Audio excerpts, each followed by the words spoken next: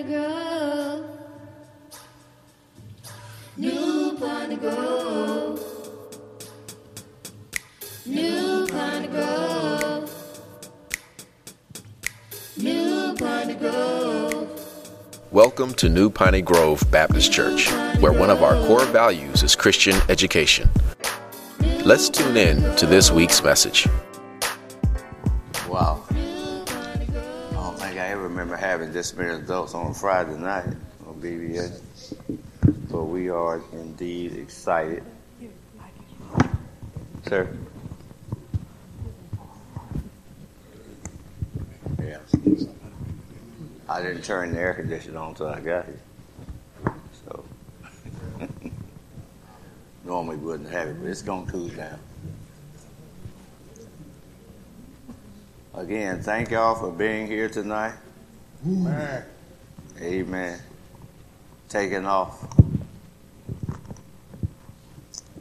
Now, I know we got some mics out of the night, so if y'all got some comments, you make sure you bring them up. And I thank God for Sister Karen Brooks, who, asked a question last night, a word that was in a different version that she didn't understand.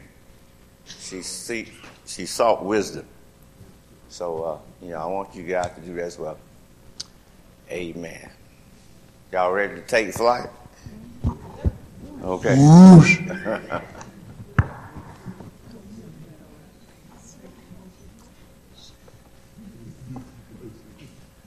My wife is in the back. If y'all wonder where she is, she's trying to get things ready for the final selection. Hopefully she'll be here before we end. We're thankful.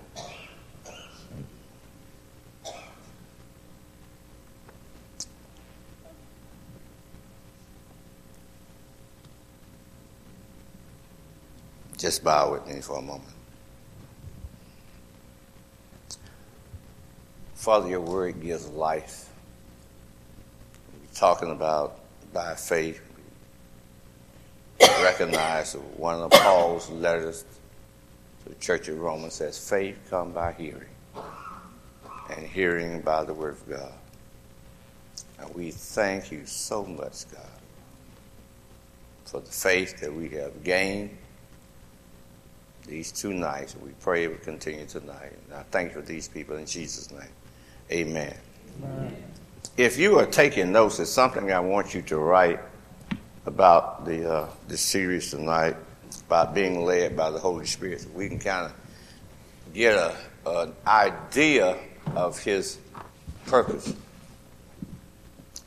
The Holy Spirit does not lead us to conformity. The Holy Spirit leads us to conviction. I'll say that again. The Holy Spirit does not lead us to conformity. The Holy Spirit leads us to conviction. And by that conviction, then we should conform to the will of God. Now, my purpose in saying that is sometimes we want the Holy Spirit to do some things that is not really his job, it's our job. His job is to convict us, even convict the world through us of sin, and then we're supposed to recognize. See, one of the dangers in teaching a course like this is people will get to the point of where they think that I don't have a relationship with God because it's like what Paul said in chapter 7 of Romans. I know what to do, but I keep doing the same thing, which is not what I know I'm supposed to do. What has happened here is the Holy Spirit has convicted you. And that conviction, the first thing that conviction needs to lead to is repentance. Or let me put it this way, confession. That what the Holy Spirit has convicted you of is right and just. And then we have some choices. Some of the choices is the fact that we really don't want to do it. And we don't want to be changed to do it. That conviction ought to fall on us more heavily, but it's kind of like wearing shoes that's too tight, that's uncomfortable. Eventually you will develop a callus and become hard. to it. Now, I wanted to get that out of the way. And again, the Holy Spirit's job is not to make us to conform. It is to convict us so that we will take action to conform. One of the things that we're going to do tonight, we're going to do part 2 of the ouch test. Before we get to our lesson tonight, by way of review,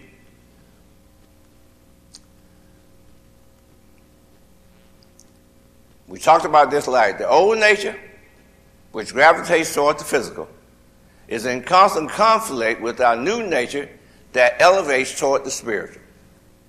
Therefore, the leading of the Holy Spirit most often will not be something that pleases our fleshly mind. Y'all got that? I want you to get that because we going somewhere with it. I'm going to say it again. Most often than not, the leading of the Holy Spirit is going to be something that don't please our flesh. In other words, it's going to be something that we don't want to do. Now, if the Holy Spirit leads us to do something that's pleasant and all that stuff, we are more apt to do it. But that's not really what the Holy Spirit is going to do. He's going to convict us about some things that we don't want to do. And I'll give you some biblical examples. And again, this is part 2 of the ouch test. Y'all ready? All right. But again, I want you to remember one thing. The Holy Spirit's job is not to change you. It's to convict you so that you will have eventually a desire to want to change.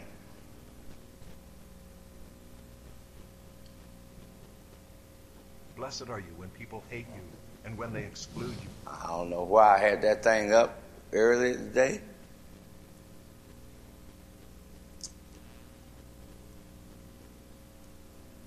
Hold on a minute, because I really want y'all to hear this.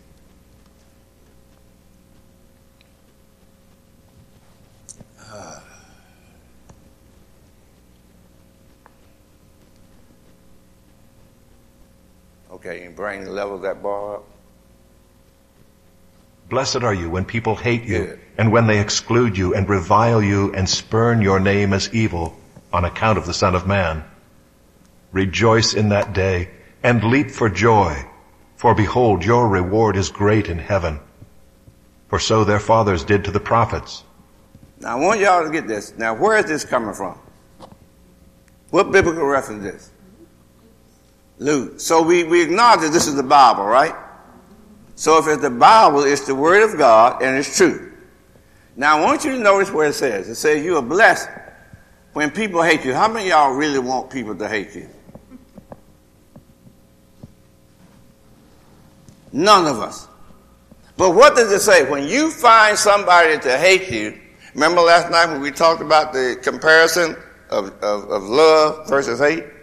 When we find people to hate us, how many people say, hallelujah? How many of us rejoice? And notice where it says, leap for joy.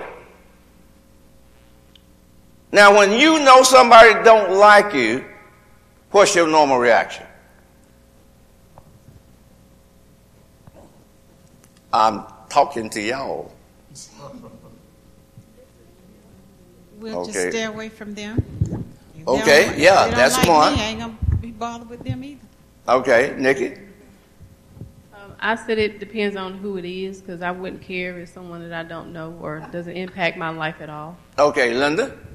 It don't feel good at first, and sometimes you get that initial shock, especially when you know you haven't done, Okay. wrong towards them. Initially, it's a shock, and it hurts. It hurts. Yeah, and one term that my wife used, you will learn to feed that person with a long-handled spoon. You don't really want to be around it. But the Holy Spirit is telling us today, rejoice, leap for joy. Especially, I listened to Karen and her battles at school, because of her faith. Notice what it says, on the account of the Son of Man. Whenever somebody attacks you verbally, attacks your character because you're a Christian, the Holy Spirit says, rejoice. And we say, hot almighty, Lord, I'm thankful. How many of y'all do it? This is the word of God. These are the words of Jesus telling us what we ought to do. And since the Holy Spirit comes in us, which is Jesus in the Spirit, somebody tonight ought to be convicted. Don't get quiet on me now. And Pastor, sometimes that will cause other people to change. They see, well, why is he doing that? And I'm persecuting that route. You're correct, Brother Morgan, if we would do what the Holy Spirit is leading us. But see, one other thing is knowledge. Well, I didn't know I was supposed to rejoice when somebody hate me. I thought I was supposed to hate them back. Okay. Any ouches out there? Well, guess what? Get your Band-Aids out.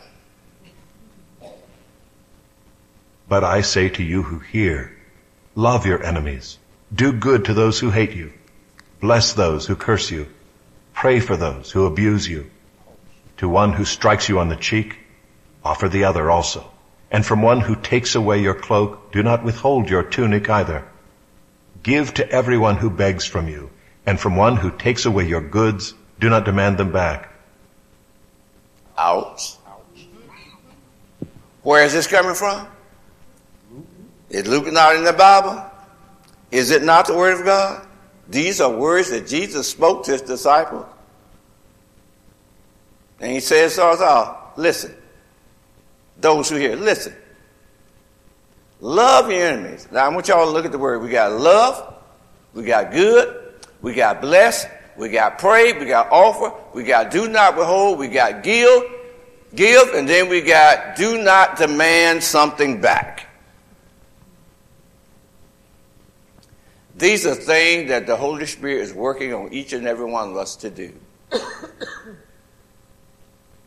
And what we have to do is realize that conviction ought to set in. And you know what? When you reject this, that's conviction. And oftentimes you say, I'm not going to do that. No, that ain't right. What you being convicted, what you're doing now, you just resisting the Spirit. Now, if you can do it with no reaction, as we were talking about this morning, Robert, you don't give a darn, then perhaps you ain't saved.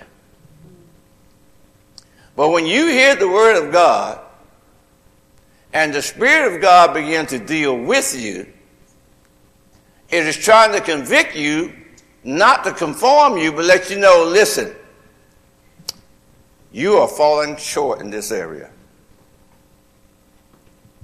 Words like, I ain't there yet.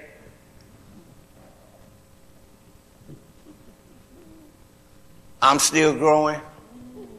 That ain't cutting it with God. What you need to say is, I'm sorry. Now, here's the issue. When you get to the point where you say, I know it's right, but I don't want to change. You can't grow in the Lord. Morgan? Pastor, like you say, that is the word of God. And if we believe in the God that we say we believe in, we got to believe in this here. I was coming up, I had a good friend, and his oldest brother couldn't stand me. And we go to a party somewhere, and he shows up, and he wants to fight. And I knew if I beat him up, I had to beat my friend up. So I would leave. And then things would come to my mind. I said, well, you know what catfish bait is? That stinky. Yeah. I saw to get some of that and put in his car. And the Holy Spirit jumped on me right then. And then I started praying, okay, I'm sorry. I don't want to do that. So those things you got to really take and put in your heart and live by them. But it takes time. First thing you got to do, Brother Ron, you got to acknowledge that you're wrong.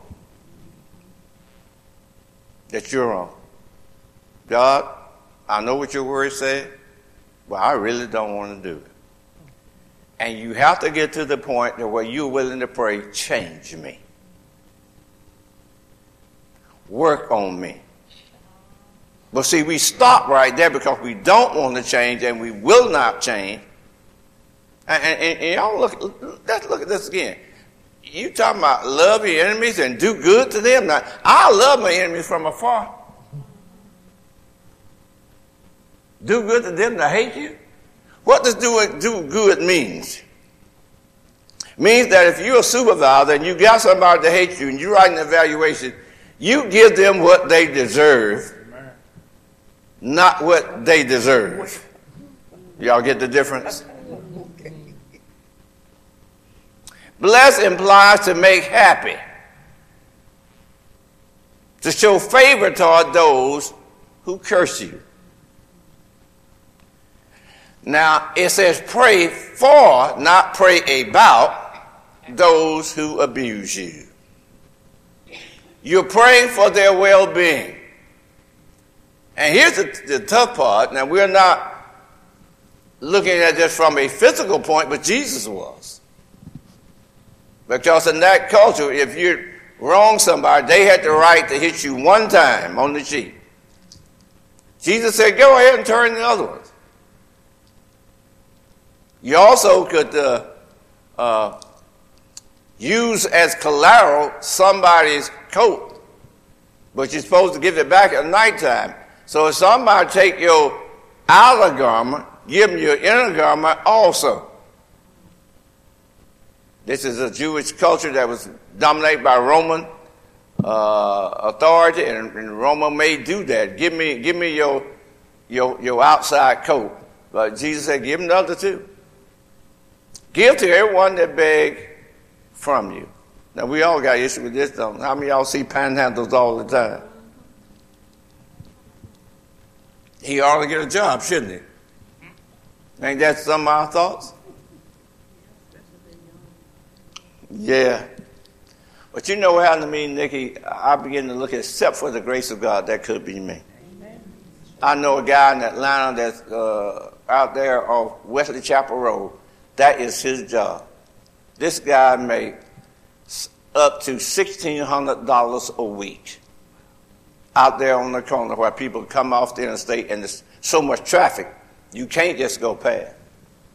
$2 here, $500. He makes $1,600 a week. Don't have to pay no taxes.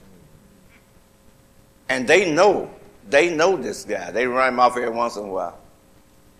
So in our mind, what do we say?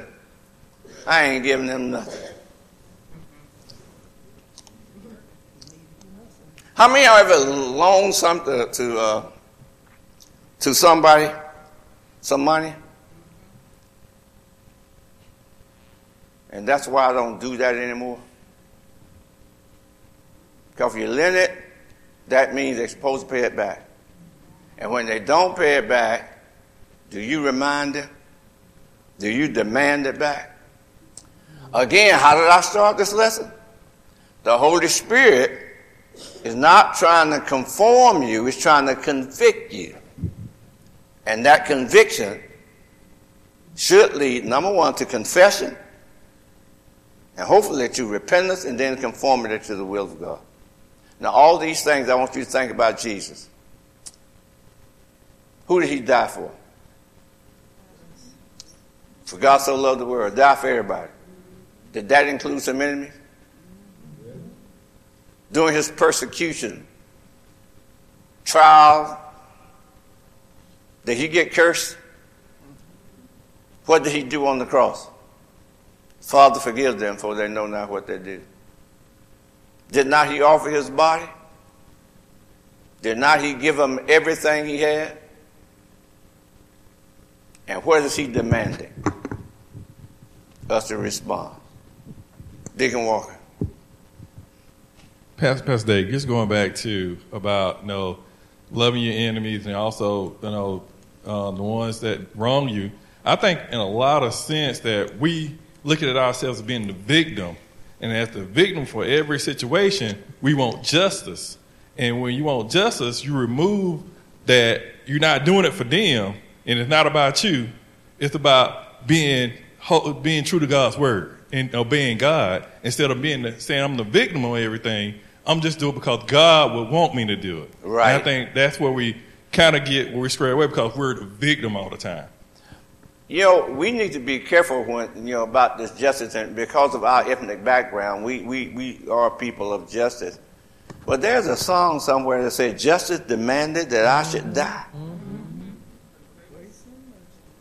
So if If God was just toward us, we wouldn't be on our way to heaven. So we have to keep all that in mind. And again, that's that conviction. And coming to the point where we need to say, nah, I ain't there yet, or I'm still growing, but I'm wrong. I am wrong. Don't like it, but I'm wrong. Sister Brooks? Okay. Well, let me throw this out there. Your mind, that's a battle. And sometimes you think things, you might not say them, but you think them. Right. So how do you, the Holy Spirit convicts you and say, you know you shouldn't be thinking that.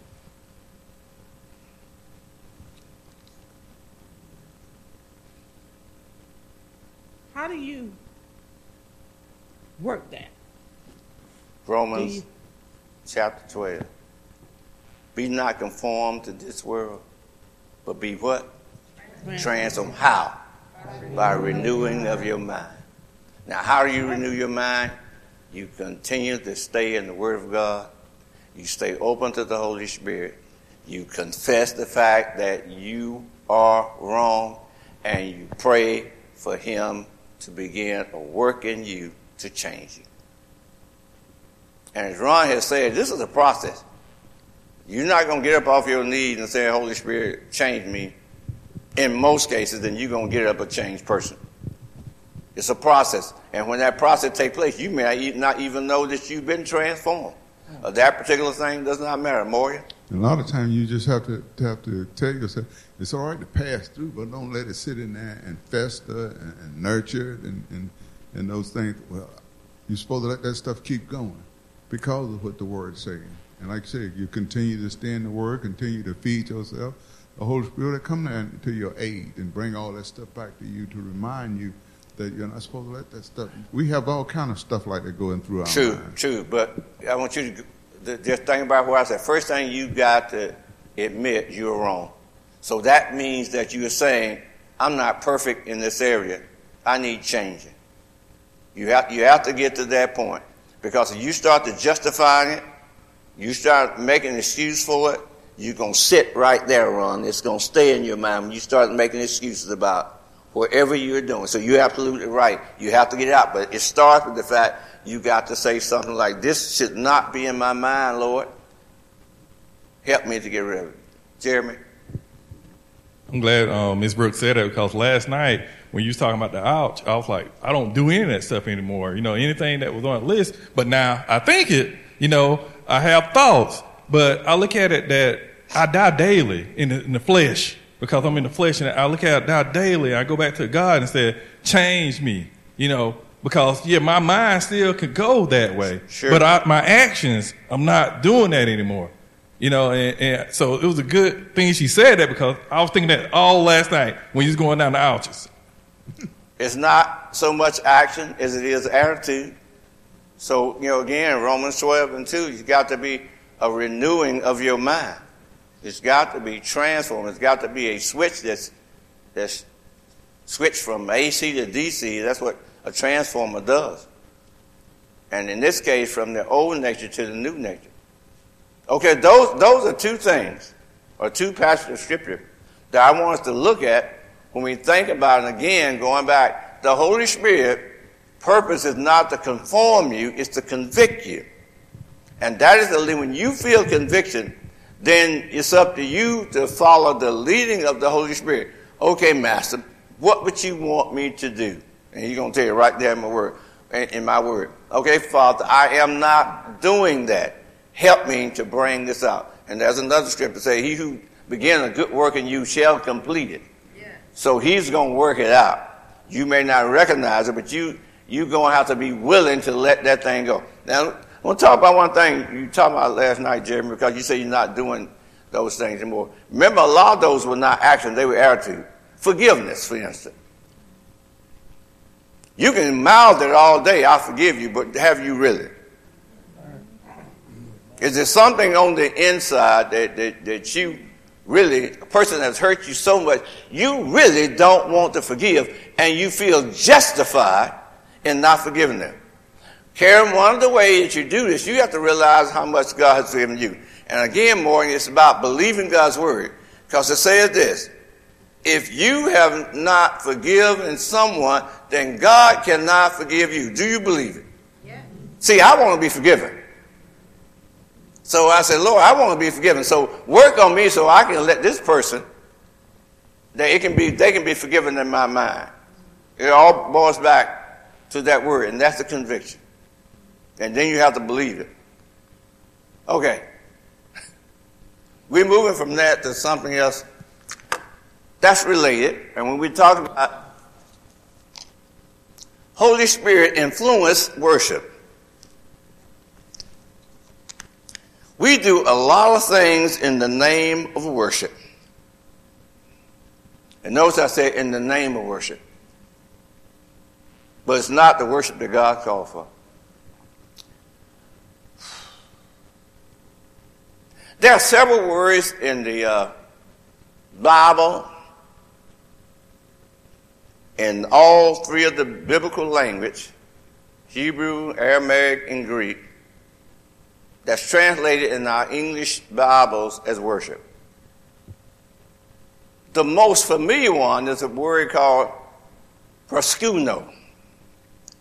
Proskuno is a word that means to lie prostrate. Lie completely down. Get as low as you can. And the purpose behind that, when you get low as you can, what's above you is much higher.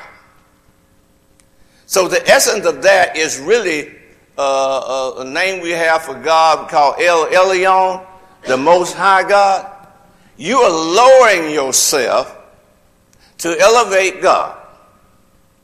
Now, when you're talking about worship in the purest sense, if you're going to talk about worship, you're going to have to get on you. We're going to have to actually completely lie flat. The other word is to bow. Bow as you bowing to someone in a high authority.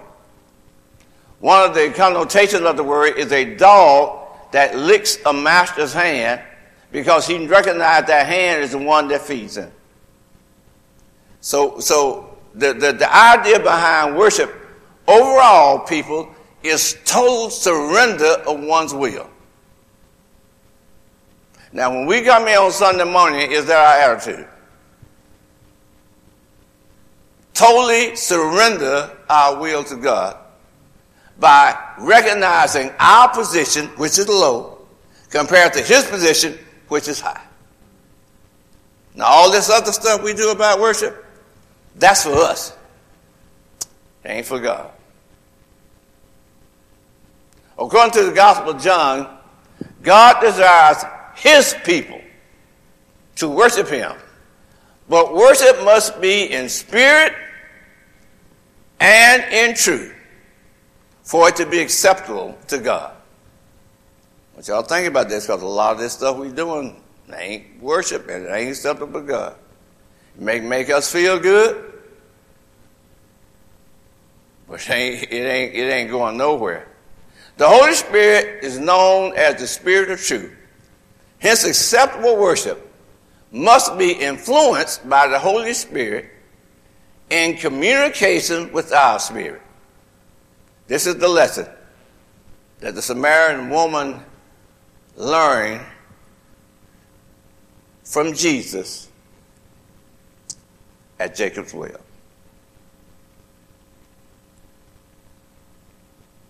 Jesus and the disciples were on their way to Galilee. Normally, they would take the longer route to avoid going through Samaria. The Bible said, though, he must go through Samaria. So this was something that Jesus purposed to do. As they approached a well-known area known as Jacob's well, Jesus became tired because he'd been preaching and teaching, and it was a long journey from Judea to Galilee. And when the disciples went ahead to the city of Sychar to buy food, Here comes the woman to get some water. Strange things about this. This was in the middle of the day. Women came to get water early in the morning before it got hot. They came in groups. You probably seen some with big containers they had on their head. Her reputation wasn't the best. So she came along. And when Jesus saw her, Jesus spoke to her, which was unusual. He says, give me a drink of water. Since the Jews and the Samaritans didn't associate with each other, the woman was shocked. And they began a long conversation. And Jesus challenged her about her lifestyle. Told her, go get your husband. And she said, I don't have one. He said, you're right. You don't have 5, and the man you're living with right now ain't yours. And then she responded. The woman said to him, Sir, I perceive that you are a prophet. Our fathers worshipped on this mountain, but you say that in Jerusalem is the place where people ought to worship. The Samaritans and Jews both worshiped the same God, Yahweh or Jehovah. The conflict was over the place of worship. The Samaritan was a mixed breed because of a split in the kingdom. They went toward the another group, and they intermingled. They had Jewish backgrounds, and they believed in God, but Jews did not accept them. But each one of them believed in the same God. So the issue was where they worshiped. Each group believed that where they worship was just as important as who they worship. Can you think about that?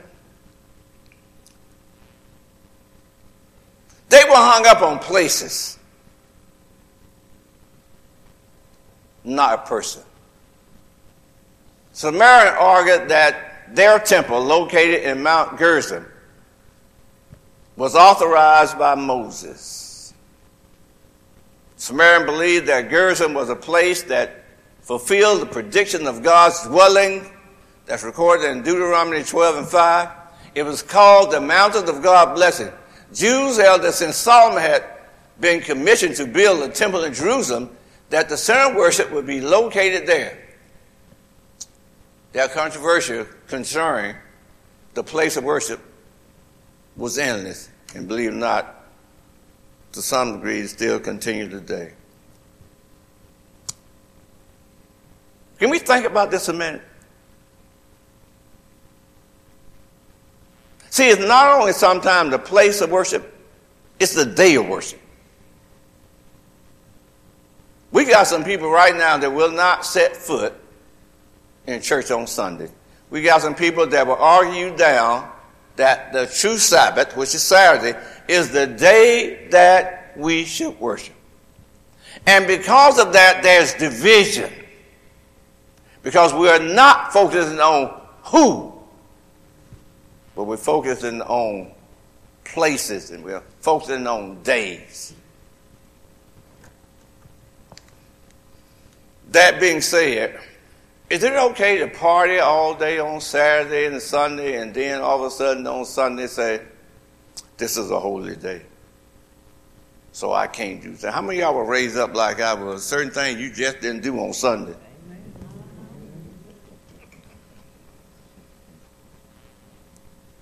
You do all your cooking, ain't right, honey? Do all that cooking on Saturday. Do the ironing on Saturday. You don't do it on Sunday. There are a lot of people who believe the Lord's Day, which is Sunday, is the Sabbath too.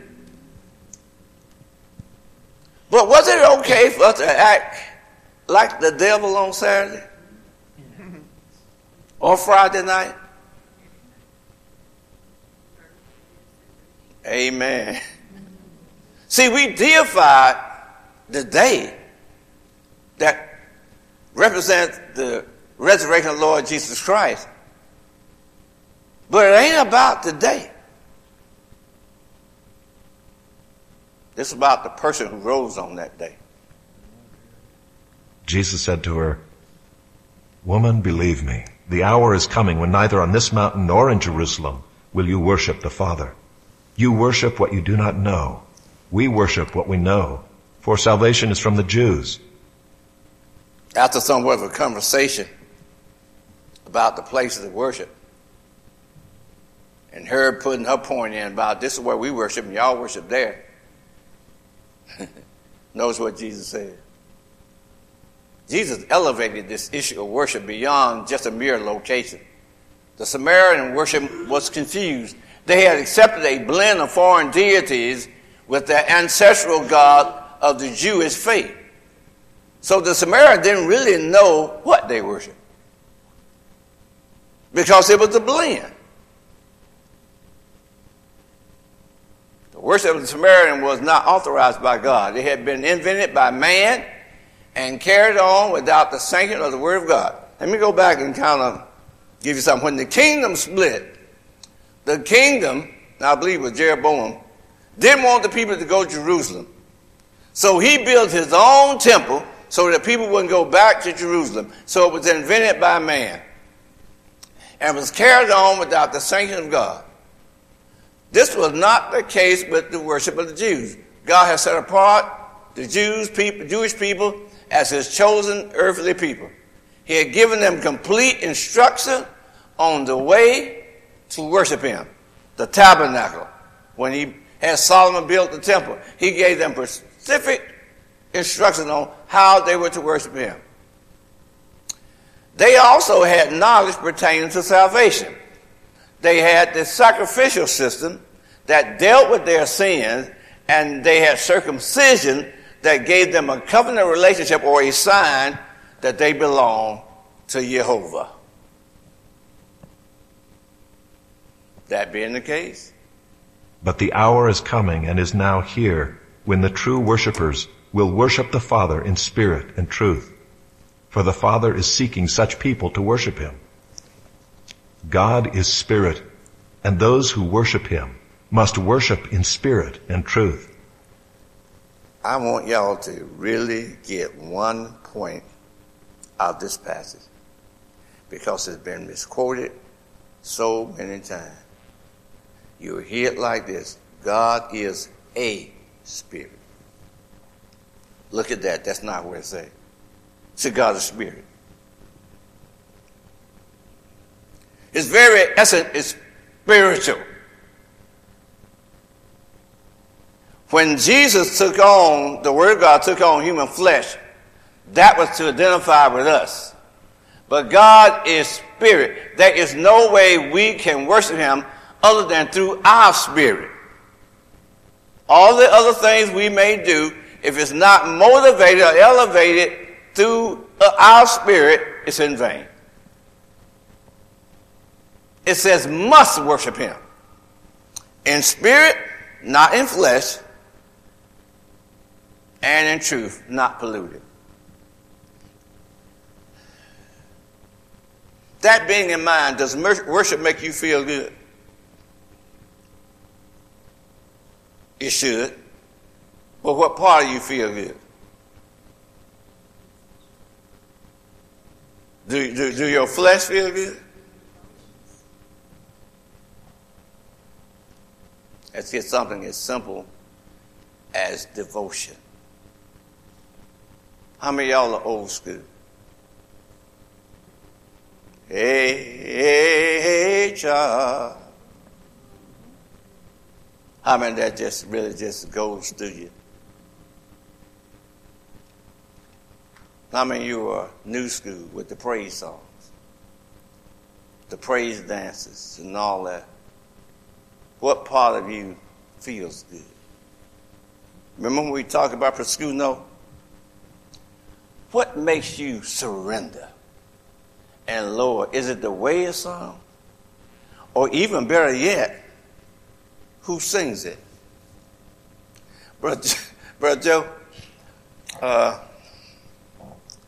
remember when I first got into the Baptist church, when they knew a certain deacon was going to lead devotion, everybody was up there on that front row, because this brother could sing, Brother Head in Warren Robin. That man was a hymner, and everybody knew it, and everybody wanted him to sing. but he sung the same words as the other deacons. The words didn't change. Y'all get my point? Choir members that said, that's my song.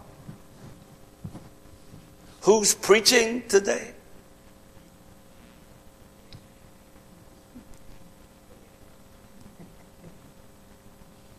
That ain't in truth. That's in feelings. Amen.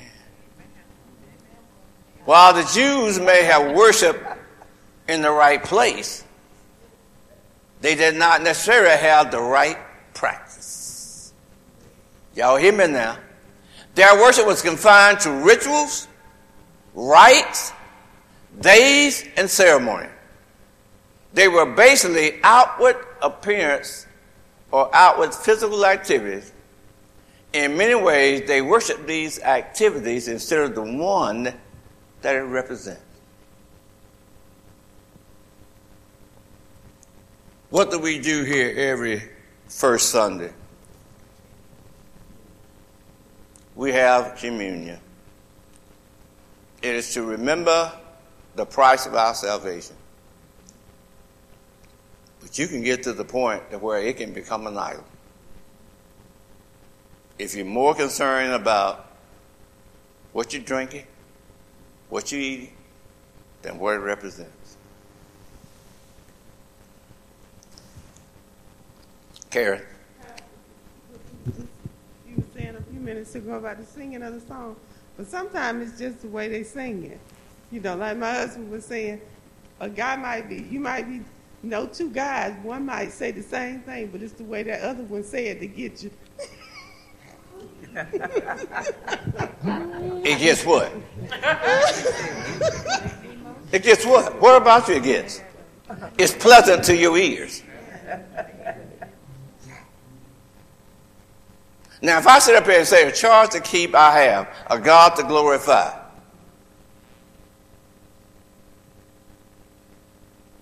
Did you get it? A never dying soul to save and fitted for the sky. See, a lot of these songs I didn't learn until I began to just hear them without the music. Because I was so hung up on the way it was sung. Sister Clark. I remember when we was in the old sanctuary when you was talking about the order of the Spirit and how stuff got out of order with Adam and Eve, that we have to be led, and I know that's what you're teaching on, your spirit leading about how God intended it from the beginning. And then, all our emotions are in our flesh. And sometimes it's not that you're not understanding the word and have the meaning of the word, but I know we have to I'm going to talk about me, have to get myself in order to let the Spirit lead me to get past. And I know you probably didn't mean it this way, certain sounds, because certain people, when I don't even want to go to that point. I meant it that way. You really have to ask your spirit to get you past certain things, because I want to focus on you. Now, I don't want y'all to misunderstand me. I love them old hymns. I sing them to myself quite a bit. Because there are some of these modern songs that I can't understand the words they're saying. And I'm not talking about the hip-hop. I'm talking about just some of the regular songs. So I have to a lot of time Google them and get up and say, okay, let me look at the words. Because a lot of this stuff I might not want to sing. Now I know when Jeff was teaching, we had a conversation about the fact, should I sing songs that I ain't living? Yeah, with the hope that you're going to live them. But see, when I hear stuff like that, that tells me that somebody's been convicted. I love you, Lord, and I live my heart. Well, do you love it? And that song says, I love you more than anything. At that moment, you might. If you think about what you're singing, at that moment, you might. But if you just saying words because it says words, and I got a bad habit because, I like singing. And I used to sing with a group when I was in Atlanta, so harmony is my thing. A lot of times when songs are being sung, I'm not concentrating on the words. I'm trying to find a key that makes it harmonized. And I have to catch myself. I guess the way one of them, the Lord took my voice. So I don't have to, especially when the men are singing. I'm going to try to get that tenor part right down here in this front row. Say, I wish I had my mic so I can bring it out. Oh, yeah. I see you, Claire, laughing, Kalea. But are we really focusing on what's being said? Are we focusing on a prayer, or we really want this person to hurry up and just sit down? Fix me, Jesus. We got to get away from these activities. I mean, I've seen things about communion glass ain't right. They drinking real wine. They ain't drinking real wine. Oh. Jesus told the woman that true worshipers are those who worship in spirit and in truth. Not fleshly, not polluted.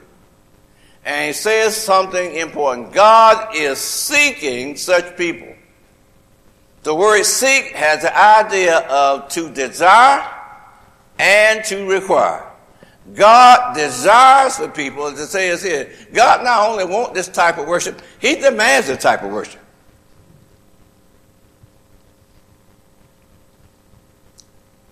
You think God is concerned about how wonderful someone sings a song?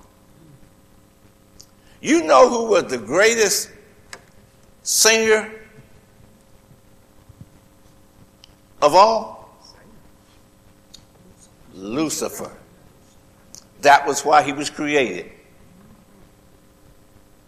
The Bible tells us he had instruments inside of him.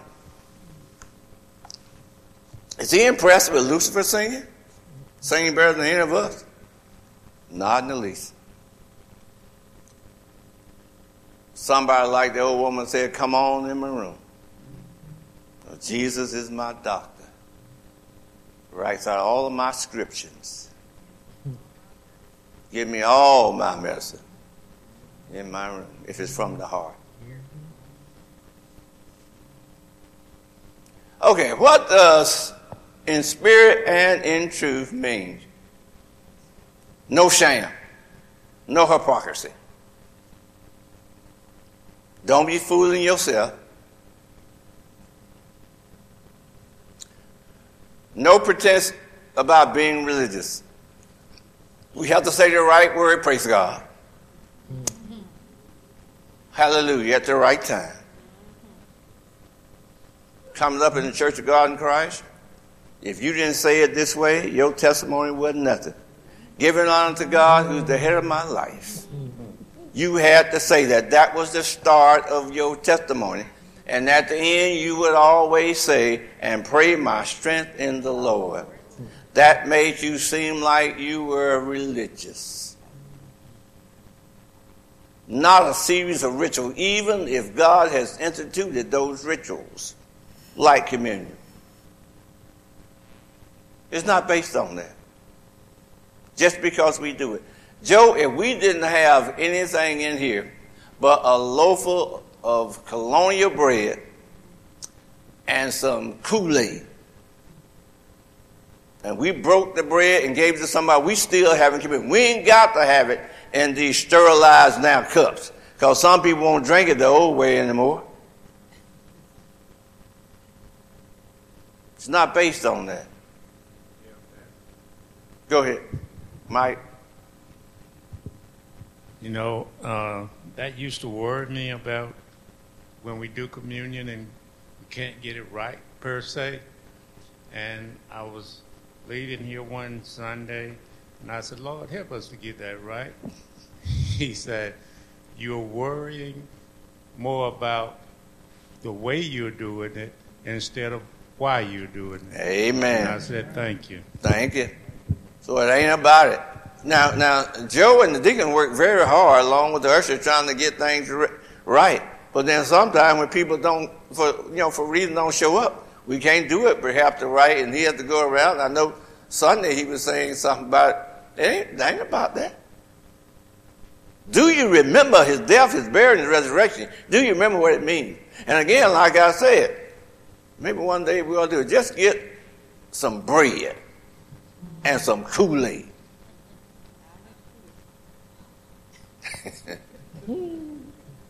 It's about what it represents. Let me give you some historical information.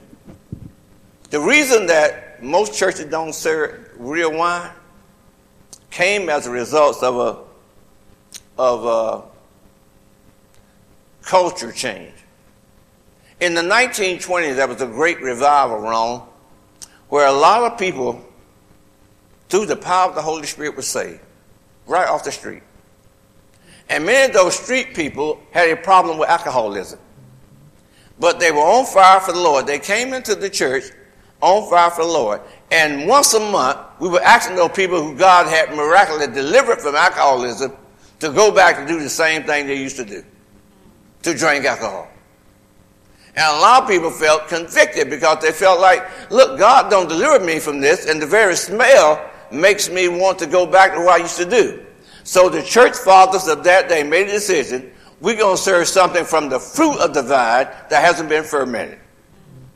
Now, there are a lot of churches, like my effort in Atlanta, our good friend Dr. R.L. White. We would go up there and do a service for him.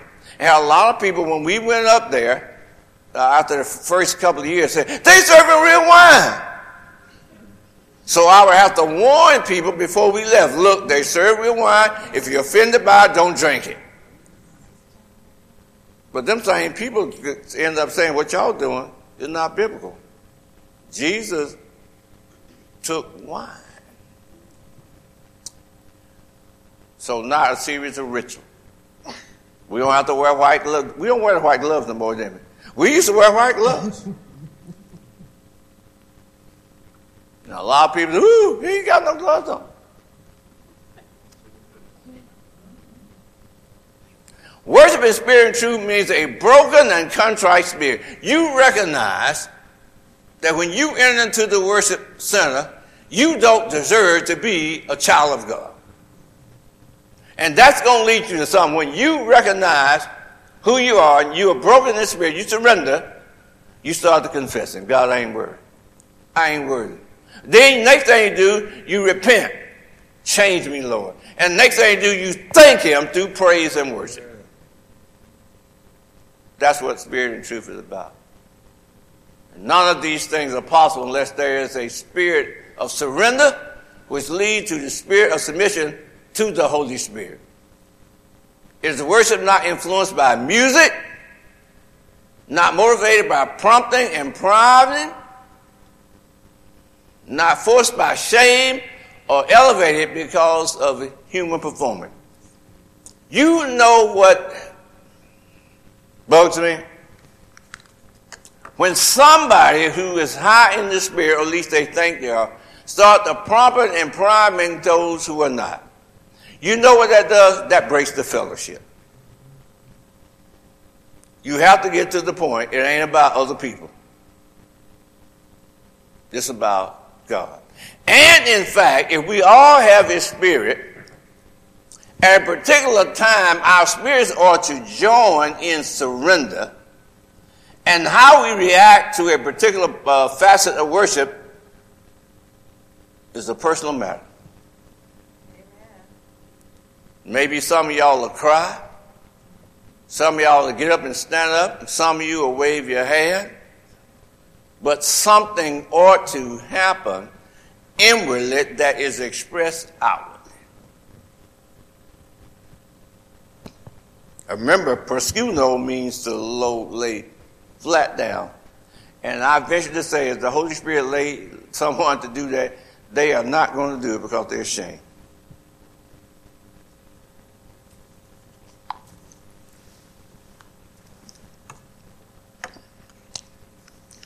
All right, Dave.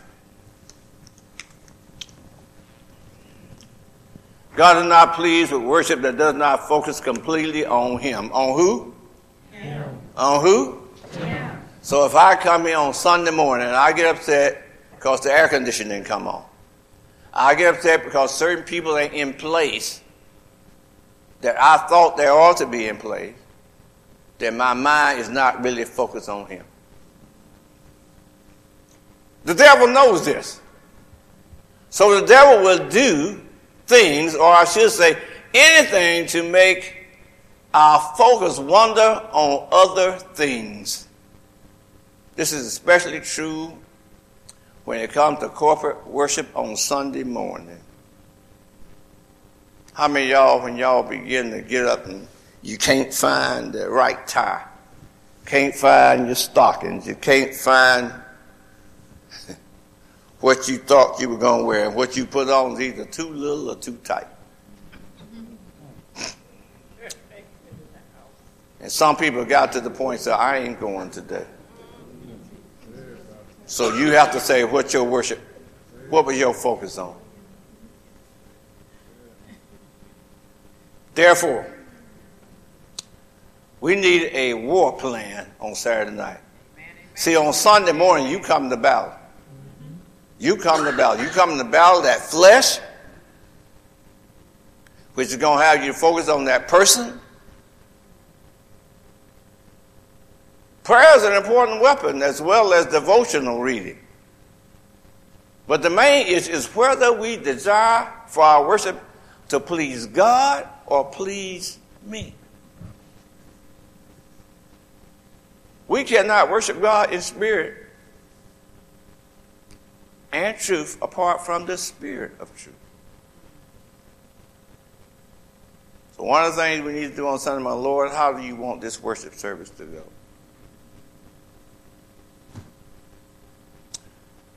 Now, I know tomorrow we're going to be having a family day, mainly focused on outreach.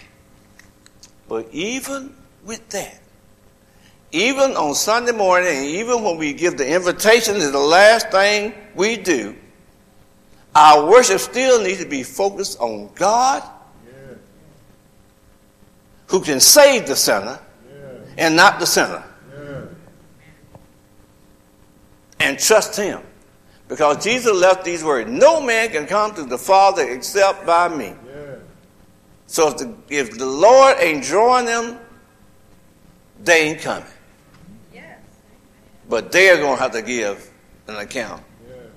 What we need to be satisfied is, Lord, I did the best I can. Because sometimes the Spirit may lead you to share, and sometimes the Spirit may say, stop.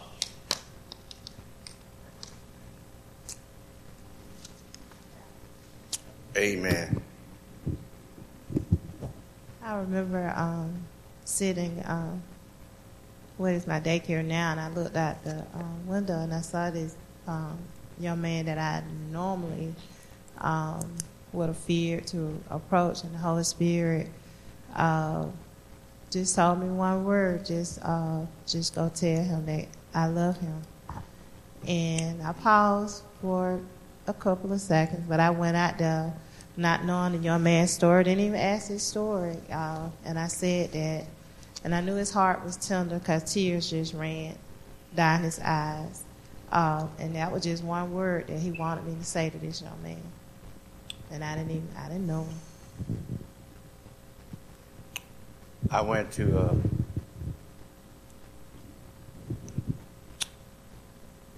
many churches, heard a lot of sermons, but it wasn't until Ann Wilcoxon came home one day changed that I began to listen. What am I saying? The Holy Spirit led her not to come home and browbeat me about going to church, but just live a godly wife, godly life as a wife. My mother, the same way, never really said a whole bunch, but they lived a life. So what am I saying to you? The Holy Spirit will lead you to say something, no doubt about it. But the Holy Spirit ain't going to lead you to say something that you ain't living. I'm done.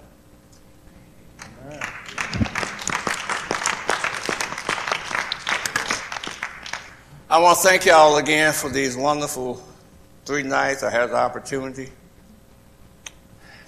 Thank God for Jeff Brothers. I don't have to teach as much. Been learning a lot under him anyway. But I'm thankful for the opportunity to come and stand before you. And I think I'll be teaching next Wednesday. Because I think y'all are going to be out of town, ain't you? Is it Wednesday? Yeah, Wednesday after. Hey, Wednesday after. Anyway, I'll be looking forward to that. And again, thank y'all so much. If y'all just bow with me. Father, in Jesus' name, we give thanks for these people. I pray your blessing upon them. Pray their traveling grace as they leave here. We thank you for the snacks that's in the back. And I pray it will be nourishing to them as well as enjoyable. And we thank you in Jesus' name. Amen. Love you guys. Thank y'all much. Amen. Thanks for listening. We pray that you have been blessed by the message. Visit us on the web at npgbc.org for contact information, service times, or directions to our place of worship.